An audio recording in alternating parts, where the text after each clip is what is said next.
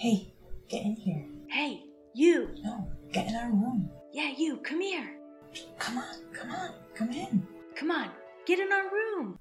Welcome to another week of Get in Our Room. She's Kristen. And that's Bobby, and we are super excited to announce that we have our first roommate joining us today. Writer of over 40 contemporary and fantasy romances, gifting the world with angsty and bold females drawn to dark corners of hearts, new worlds with forms of magic and blessed power that leave you doe-eyed for the sun and fire, plots to beat the odds and come out on top, we welcome Lucinda Dark. Hi, thanks so much for having me. Yeah, thank you for coming on. We're really excited to have you. I'm really excited to be here. So we have a few questions, and for our listeners, we're going to break this show up into two sections. The first section is going to be just kind of getting to know Lucinda as a writer and how her process works. And then we're going to dive into her new book, Crown of Blood and Glass. So you started writing in grad school. How did you find the time? I actually started writing well before grad school. I've been writing for 10 plus years, but I started publishing my very first semester of grad school. And then of course it just snowballed from there, and I started writing more and more and publishing more and more. Very good question. How I found the time. I did not sleep. Sleep was not a thing. I was a full-time grad student and also a full-time grad assistant, and that's how my school paid for me to go back to school. So I was working for the university as well as writing on the side, and yeah, there was just no sleep, none whatsoever. Oh my gosh. So you said you've been writing for 10 years. What inspired you to start writing all those years ago? Honestly, I think it was one particular book. I'm trying to remember the author's name. I remember the name of the book, but I know it's the author that wrote Ella Enchanted. She also wrote another novel, I think, called The Sisters of Bamar, I think it's called. It's a middle school aged book. And it was the very first book that I read that really elicited a really strong emotion, and that wasn't forced upon me, you know what I mean? Mm-hmm. When you have to read school and you don't really care for it. But it was a gift from a teacher. She gave all of her kids in her social studies class or history class. She had a huge box of books, and everybody got to select one, and I picked that one up for Christmas, and I read it, and I just bawled my eyes out through the entire ending, and I was I want to make other people feel this. And so that's when I started writing my own stories. Other people must feel my pain.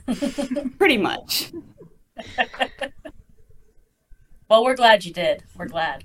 I'm glad. I'm glad you're enjoying it. So we are really curious about the co-writing process. So when, you have over 40 books published, what leads you to choose to partner with other authors, and is there a criteria that you have to do so? So, I mean, yes and no. I don't really think of it in terms of is there a criteria? Do they have to meet this specific standard? It's just if we get along very well, if we can work out our differences, if we can manage to work together well, because I have had co-authorships that just, did not work out at all because there was a, personality discrepancy or just a barrier, unwilling to compromise and negotiate, because with any partnership, it is a negotiation / compromise. There are going to be things that I'm not either wanting to do, but I have to figure out a way to get used to or accept, and the same is true for my partners. But there's no I don't really consider people I know some co-authors, or I know some partnerships you have to have a good audience, and then I have to have a good audience, and then we have a good audience together. I don't really like do that because I know my co-author Rebecca, she's one of my closest friends, honestly, and that's how we ended up just co-authoring together because we really love each other and we've each read each other's books and we enjoyed it. So we were, of course, because we're both writers and we both publish books, we just started talking story ideas and spitballing, and then all of a sudden she's like, well, what if this? And I'm like, what if this? And then boom, a book was made. So accident, but not really an accident. But I have had other co-authors, and I'm still, like, really, really good friends with most of my co-authors. We've considered writing together again. It just depends on, like, schedule, publishing schedule, marketing tactics, time, family, personal things, and things like that. So with me and Rebecca, we're very opposite in terms of writing. And that's why I think it took us longer. So we've been writing Crown of Blood and Glass for about 5 months or so. And that's actually a really long time for me. I'm a very fast writer, but both of us had to kind of get used to each other and, like, how we write. Not necessarily what we write, but just, like, the process for each of us. Because the process for each writer is different. Like, for example, I'm a very fast writer, but at the same time, I'm a very prolific writer or prosy writer. Like, I write large and long. I usually in edits have to go back and cut out things, and she's the exact opposite in that she has to usually go back and add a lot. So she's a short writer, gets straight to the point, then goes back and adds and edits. So we had to because we're so opposite, like, we had to really work through that. But now that we've got our groove, we're seeming to go through the second book a lot faster. Good. When you guys are co-writing, especially for you and Rebecca Gray, for Blood and Glass, do you guys, like, mesh ideas, or did you each write a character and then kind of go from there? Or so with me and further into your process. You're welcome to ask me anything about my process. So with me and Rebecca specifically, both of us had a hand in every single chapter. So we've heard a lot of people say that it reads like one person wrote it and not like a duo of authors. And that's because, like, we both had a hand. Every single piece of that book we had a hand in, which is not always the case, because I do have another fantasy co-author, Helen, and she and we swap chapters back and forth. That's exactly how we did it. But with me and Rebecca, like, she would write, like, a really short chapter, and I would go through and I would expand it, and it would end up literally double the size. And then she would go through my long, like, extremely long chapters, and she would cut out the unnecessary bits. And then it would be a more generally average size chapter instead of super long and overwritten. But character-wise, no, we both wrote each character. I will say we both have our favorite characters. So hers is Argyle. Like, Argyle is a side character, and she's in love with him. That's her baby. Did we both write him? Yes. That's her favorite. That is her favorite. Yeah, I like the touch of the eyes, about his eyes. I thought that was fun. Yeah. Bobby and I had talked a little bit trying to figure out if you guys wrote different chapters, because, yeah, we both agreed that it didn't read as though somebody wrote each character. It read as if it was one author, really. Good, I'm glad. Yeah, you guys achieved, if that was your goal, I'm not sure, but you achieved it wonderfully. So kudos to both of you. Good to know. So shifting a little bit, perhaps away from your latest release, but I've started to read some of your other materials, and you have some pretty heavy topics and themes in some of your books. And we were kind of curious about what drives you to write some of these scenes of assault and abuse at the level of detail that you choose to do so. Trauma. No, but yes, but yeah. I just... I mean, I do have, like, I have my own childhood trauma, but nothing as bad as what I put my characters through, I don't think.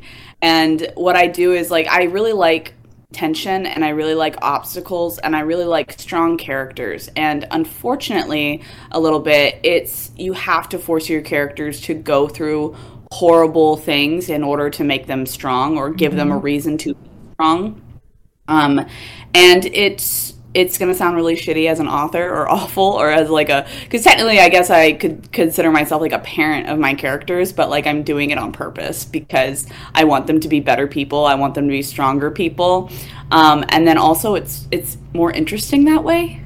It sounds awful, but like if everything was happy-go-lucky and like nothing was a problem, like I wouldn't be as interested in my own characters in my own book. Yeah. I think, I think you're trying to put depth to your character, and having them go through real life things, one, makes the character tangible to your reader, and two, makes them feel more realistic, which I think will incite more emotion during the reading process. So I can totally understand where you're coming from with your reasoning as to why you choose to do it. Yeah, I mean, because we all have generational childhood trauma. Like, let's be real. Yes, we do. I mean, like, and also too, like, I find that it's easier to connect with someone or to connect with a character who has a trauma or who has like some sort of obstacle they need to overcome. And I don't want, like, I want people who think that they're invisible to feel like they're seen, if that makes any sense.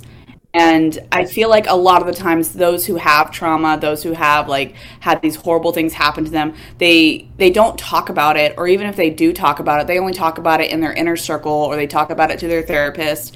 And it's like every day as they're going about their life, like nobody sees them and thinks, oh yeah, that person has been through this horrible experience. Like they're so strong for being here. But in books, the reader can see that. And the reader can see that even when they're doing like average daily normal things. You know what I mean? Like they're still there and they're still fighting through whatever they've experienced.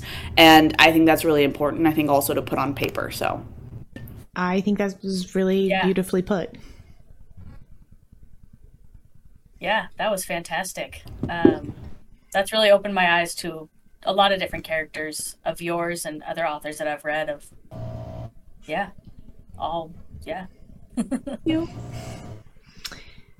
So, since you have written so many books over the years, what is like your top 3 books? Like your top 3, maybe you could categorize that however you want, but your top 3 books, perhaps like your top 3 sold books.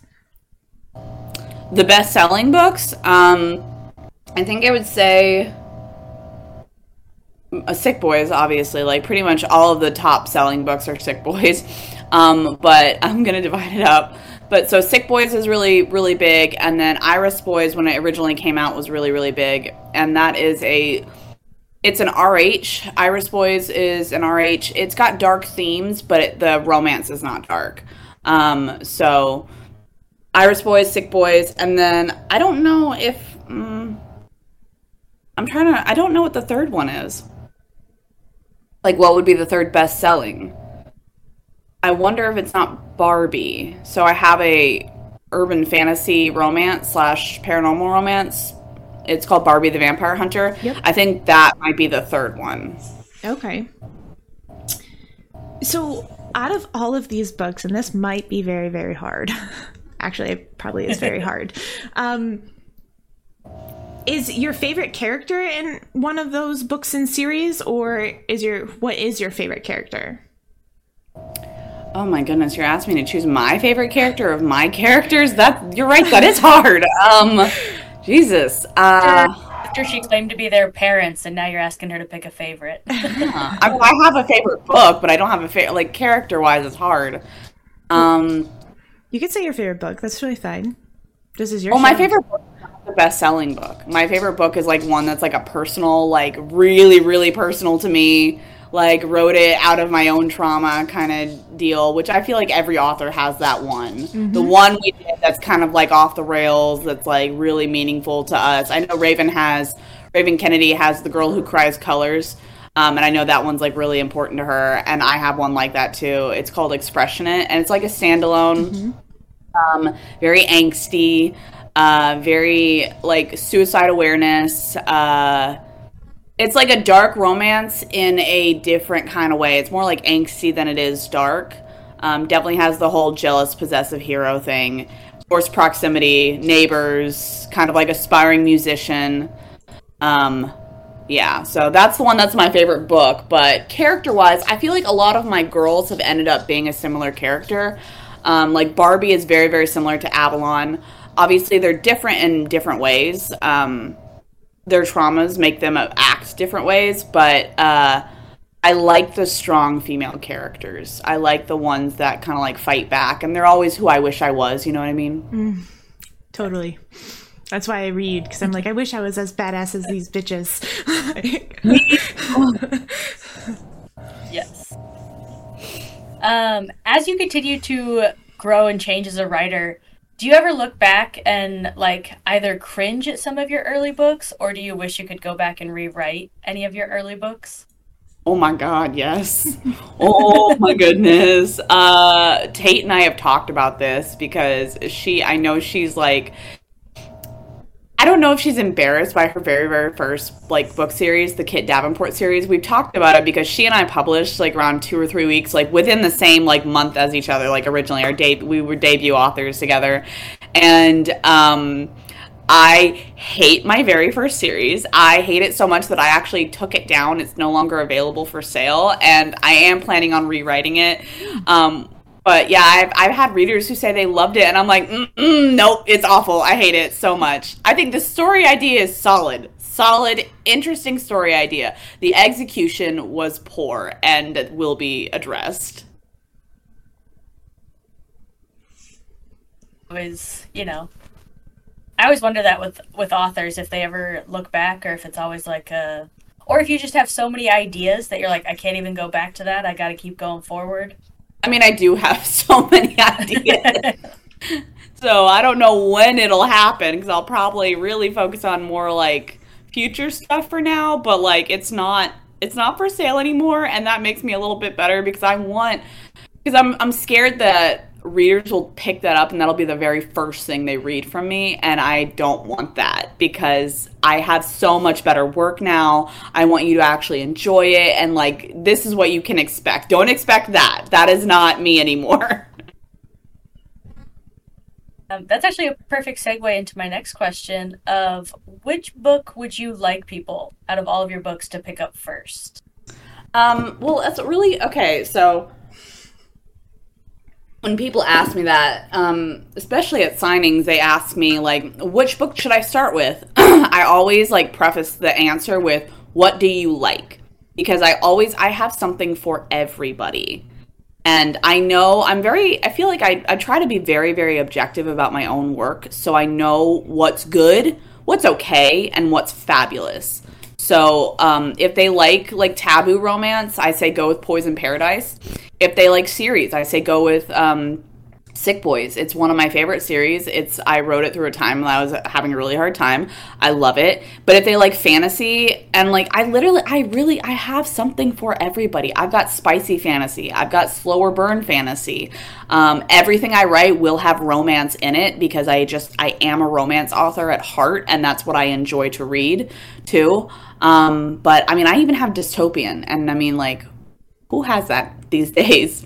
Mostly trad authors, I feel like. I don't feel like there are a whole lot of like indie authors that do dystopian, but I do have a dystopian series that I really, really like. And I argue that it's very, very good writing. It's just not very popular, so I have not finished it. I've only got 3 out of 5 books out.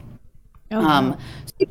It just depends though on what the reader likes, because I literally have something for each individual reader. So I think all writers have some form of writer's block at some point or another. Do you have any creative or quirky ways to overcome your writer's block? I don't know about creative or quirky, but I try not to think about why I'm in writer's block, because I feel like that puts me in a hole and I get stuck there. And then it's really hard to get out of the writer's block. So in order to like get out of it, I just try to consume as much media as possible. I mean, I try to read as much as I can. I'm a really big fan of webtoons, and I'm a really big fan of like, webtoons, anime, manga. That's my shit. I will consume it like daily. Every time I get up in the morning, I wake up, I check my webtoons app, and I'm like, what's new? Is there a new chapter upload? And I will lay in bed before I do anything else and read a webtoon chapter before I get up. So I just try to consume everything in my path. I'm like a devourer. I'll read books, I'll reread, I'll watch new movies, I'll watch new TV shows, new animes. Like, I do not care what it is. If it's interesting to me, I will try it.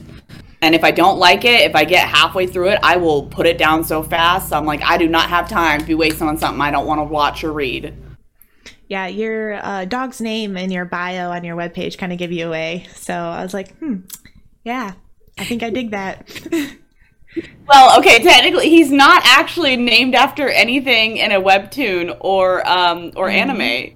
What's he named after? He's named after a character in a book that I read. That's another indie author's book. I don't know if you've ever heard of Jex Lane, but she's actually part of the reason why I decided to indie publish. And her story and why she indie published, because I was one of her like ARC readers when she debuted like back in 2016, 2017, something like that. And she and I became friends, and she has a character like a nine-tailed fox in her, which it's funny story is like her series is not normally one I would pick up. It is like a bisexual gay romance, two guys.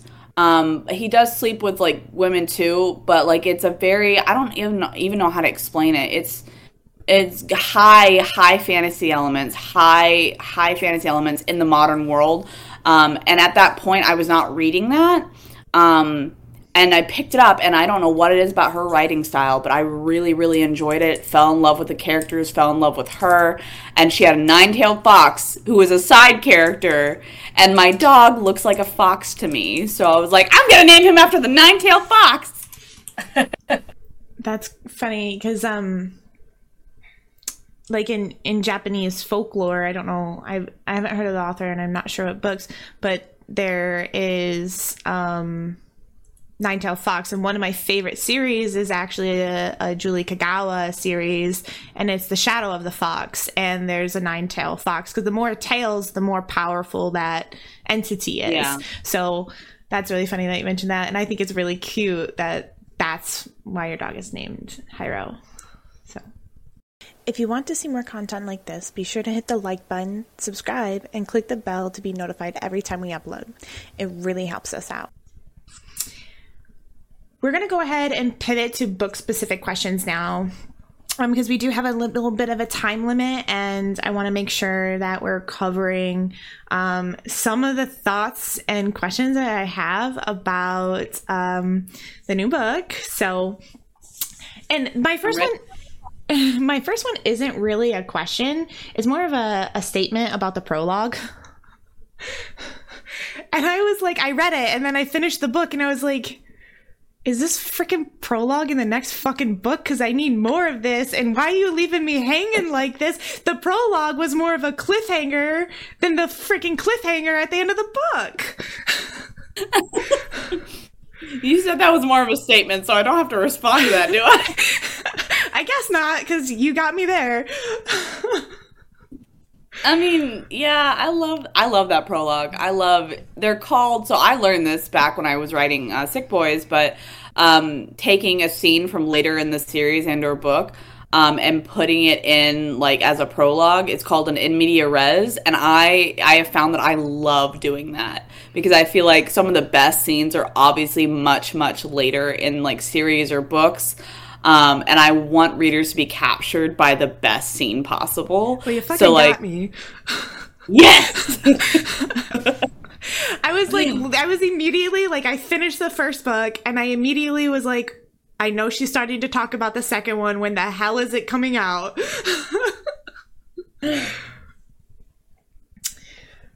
Right now we have it scheduled for November, but Rebecca and I are really, really hoping to push it up. We kind of pushed it out as far as possible just to leave us some room for like editing, because I'm a perfectionist and we like go heavy on the edits. Especially we kind of have to with two authors writing together to make sure it is very cohesive.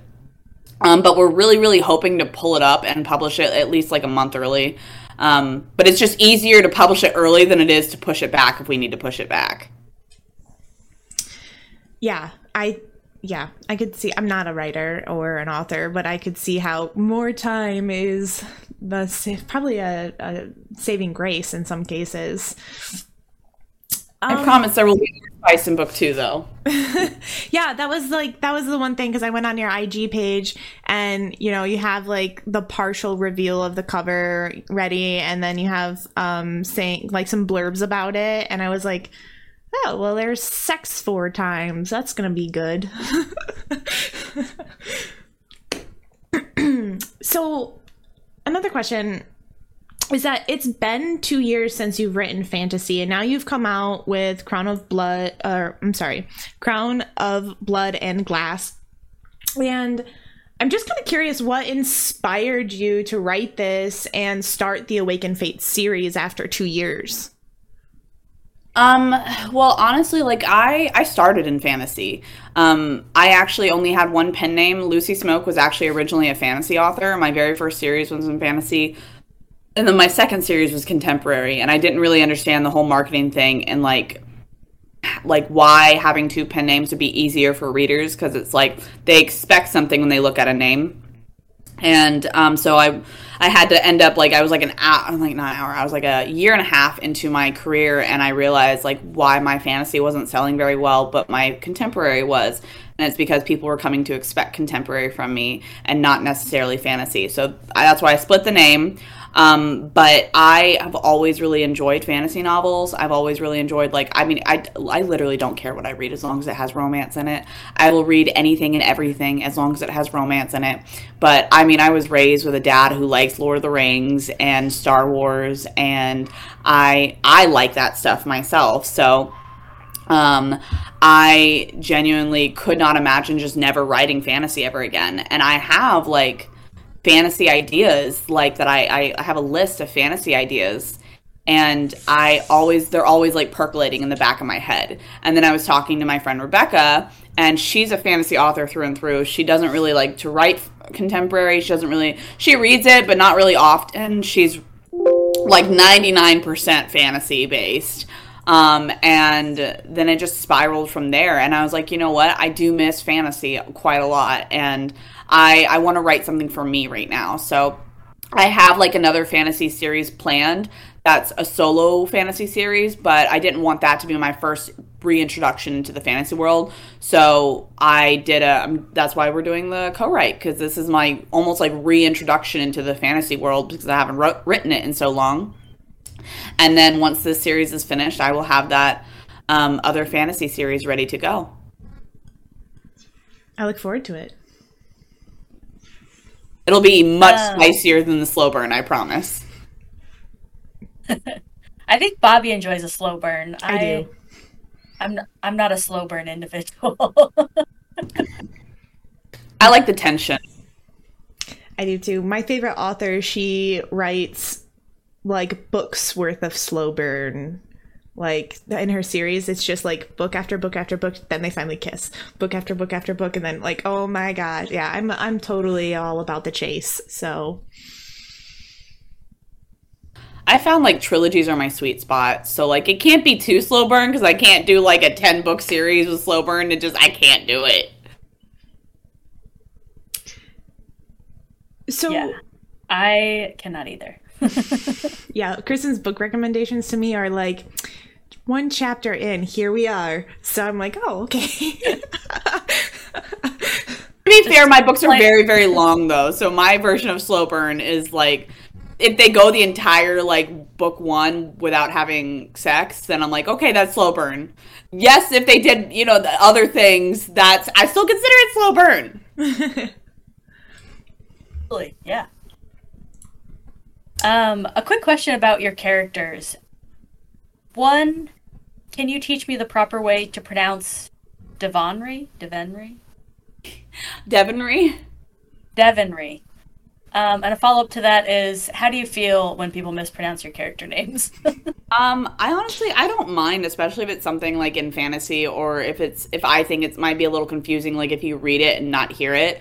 There was only one time when I was like, how do you not know how to pronounce that? There was only one time, and it was actually a narrator, and I was like, how do you not know how to? So I have a series called Sky City series, and that's the dystopian. And I recommend it to fantasy people too, because it's got the world building aspects. But like there's like cities floating in the sky, and the city that she lives in is called Tartarus. And I mean, we all took the Greek, like we all had like that Greek mythology lesson in like high school and middle school, right? I thought so. So I thought like everybody knows how to pronounce Tartarus. And the way the audiobook pronouncer or the audio narrator tried to say it, I was like, that is in no way, shape, or form how you say that word. And I was so confused. I was like, what? You're American. Everybody had that lesson, right? Everybody did. But I mean, I try not to judge people for it, but I was just like, how do you not? Because he was like, Tartarus. I was like, Tartarus? There's no accent on anything. But he just had a hard emphasis, and I was so confused. That's the only time it's ever happened where I've been like, why? What's happening right now? Why? What is going on? Yeah. Otherwise, I don't mind or care. I mean, I have said words so weird and so wrong in so many different ways. I continue to, because I read so much. And sometimes when you read a book or you read a word more than you ever speak it, you just have a pronunciation in your head, even if that's not correct, you will continue to say it. Mm-hmm. I'm from the Midwest, really?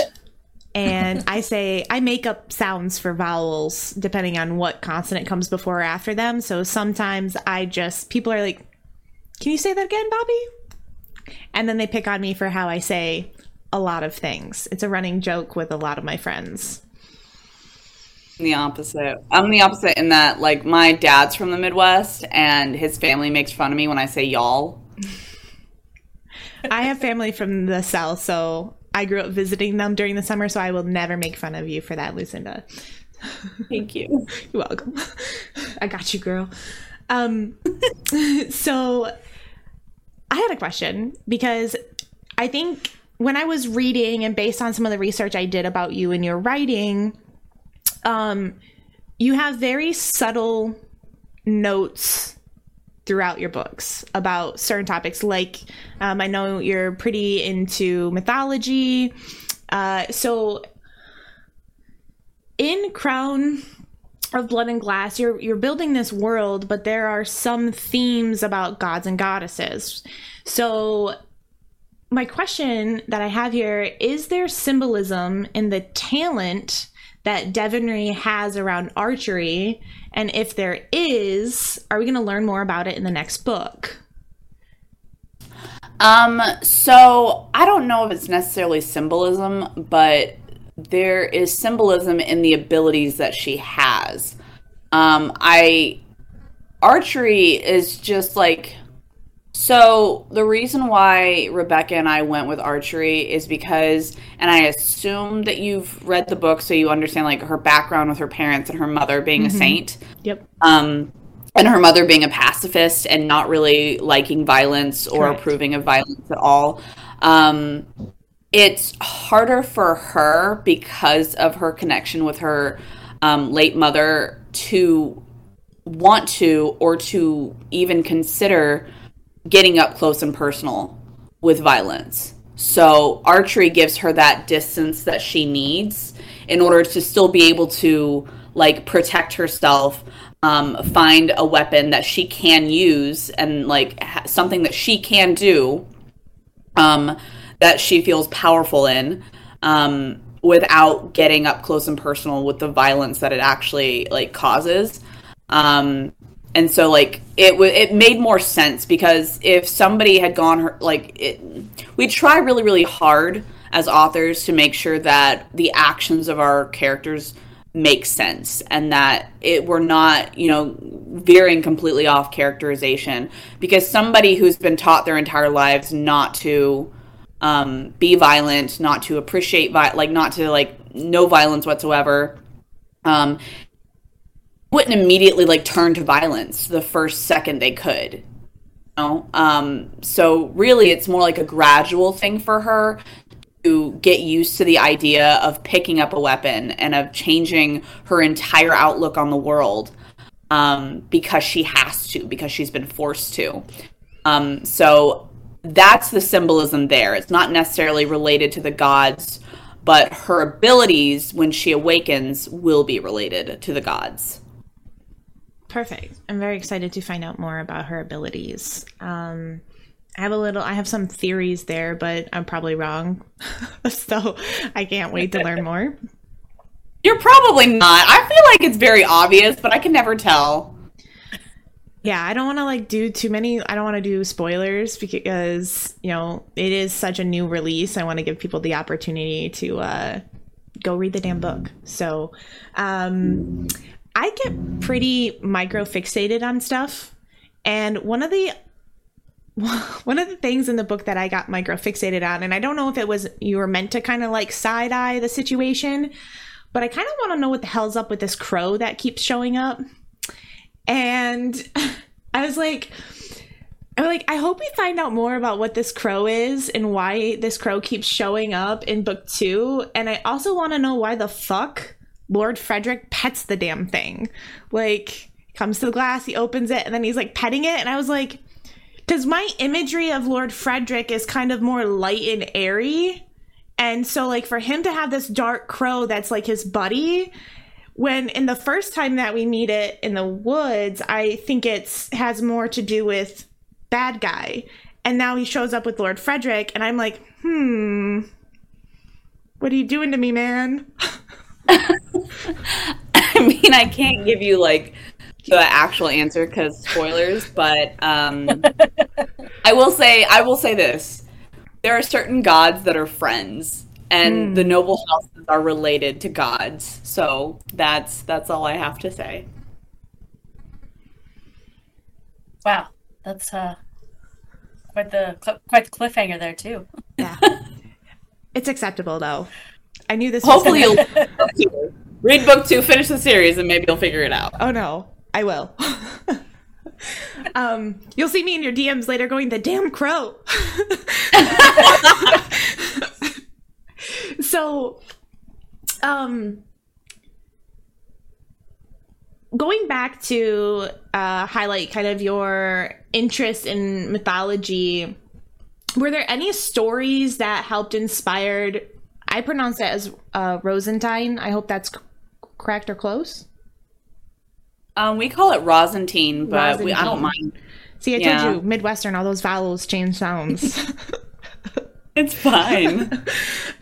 With the gods and goddesses. Well, so was the question were we inspired by any actual gods and goddesses and mythologies? Correct. Yes and no. I think in terms of developing the looks of the gods, maybe, but overall we really wanted to create a world of gods that was very, very different from anything that we know. And we don't have nearly as many gods as mythologies and pantheons do. It's very, very limited to how many gods there actually are. And there are mostly, the gods don't really have children. The humans are their children. So there's no there is a king or technically a queen goddess of Rosentine, because she's considered the creator of Rosentine, or the founder of Rosentine.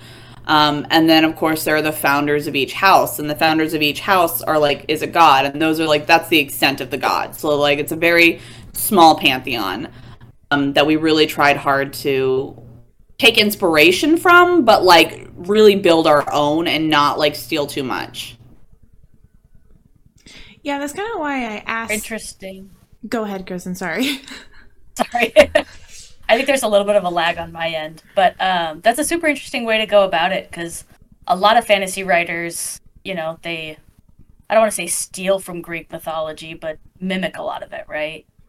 So it's a very bold and strong move to create brand new, all your own on the gods side. Well, I'm a big fan of like gods and goddesses. I love like mythologies. I love pantheons. Like when I was in grad school, I really considered doing a thesis like on pantheons because it does seem like most of the pantheons you will find of like, I mean, different gods, like Romans and Greek and then Norse, they all like almost are mirror images of each other in some way, shape, or form.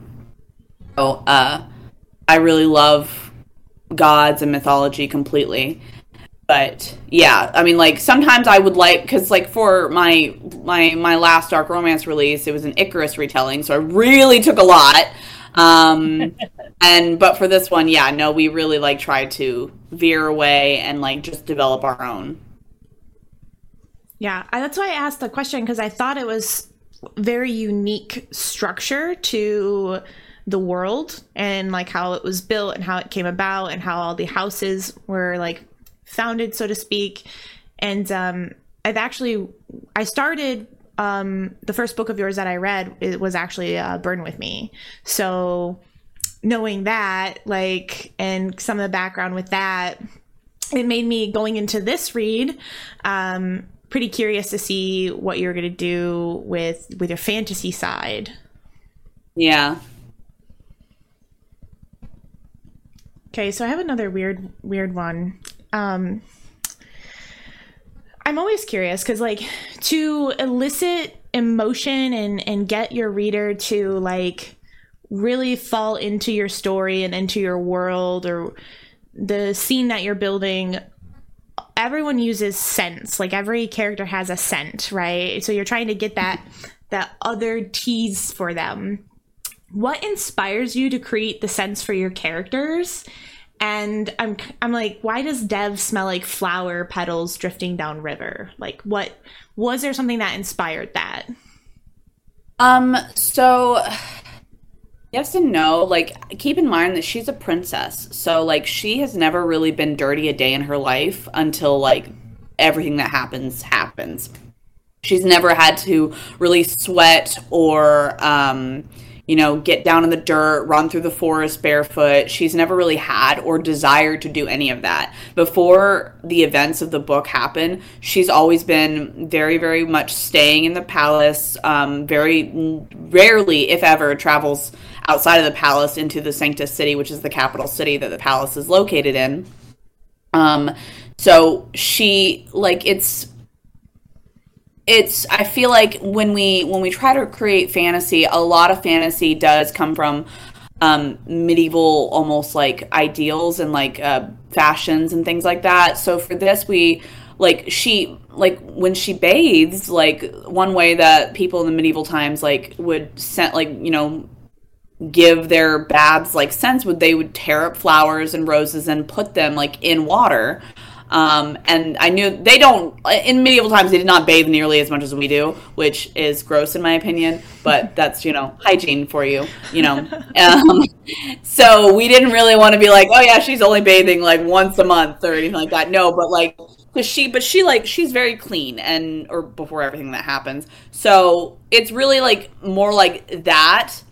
And then the other sense for the other characters is really like, I mean, you don't want, like, your love interest to smell like garbage, And it is a romance. So, like, we romanticize everything. I can assure you, I'm sure they don't smell amazing when they're running through the forest. But you can't say that. Truth. Lots of truth there. I know. I like that little detail where you're like, even after days of being in the forest, Solomon still smells like soap. Listen, okay, we're romanticizing everything. Okay, so suspend the disbelief here for me. He has to. I did.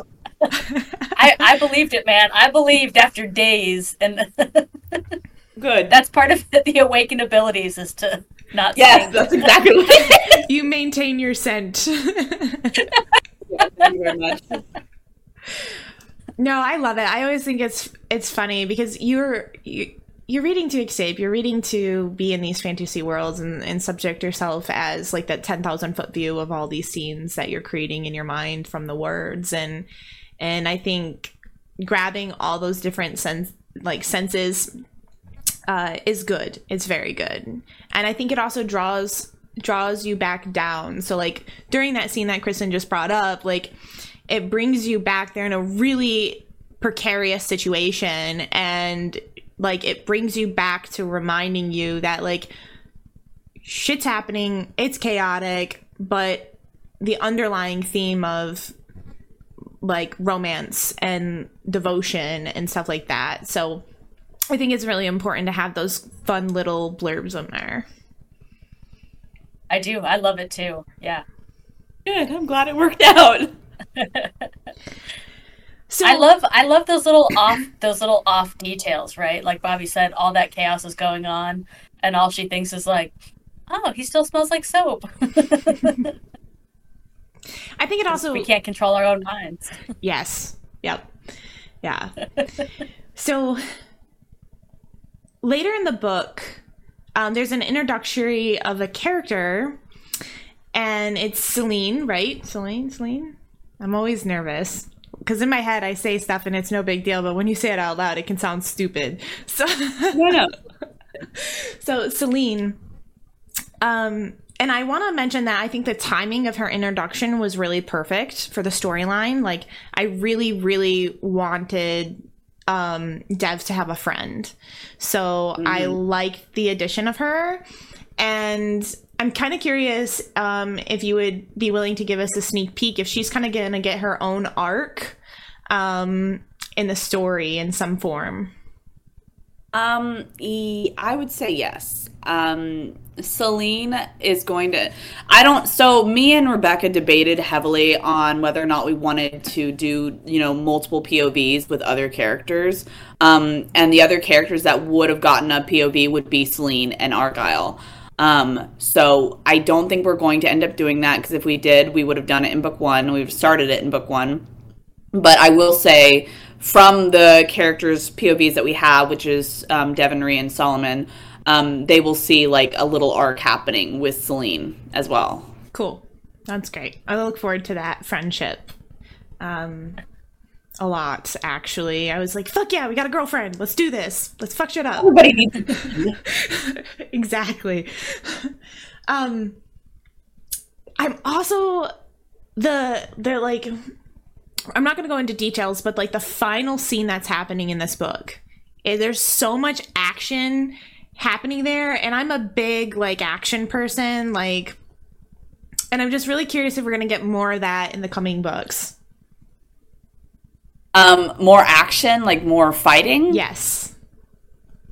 You'll have more action, but it's in book two, it's hard to say if it'll be fighting. I think it's more like running and searching and finding and seeking and tension, and maybe like a fight between characters, like a fight between Devonry and Solomon, but not necessarily that until book three. Like there'll be more action like that in book three for sure. So that is my answer. Cool. I think it's good enough for me. So okay. Yeah, I think the search to like build on the story. I understand like there's a necessity for like some element of mystery to be introduced and built off of, because right now the motives for what's happening in the story from like the bad guy's perspective aren't very clear. So I think having a mystery of how they're going to overcome that is cool. Yeah. Awesome. So we don't have any more questions for you, but we wanted to give you a little bit of time to shout out anybody or anything that you wanted to before we ended the show.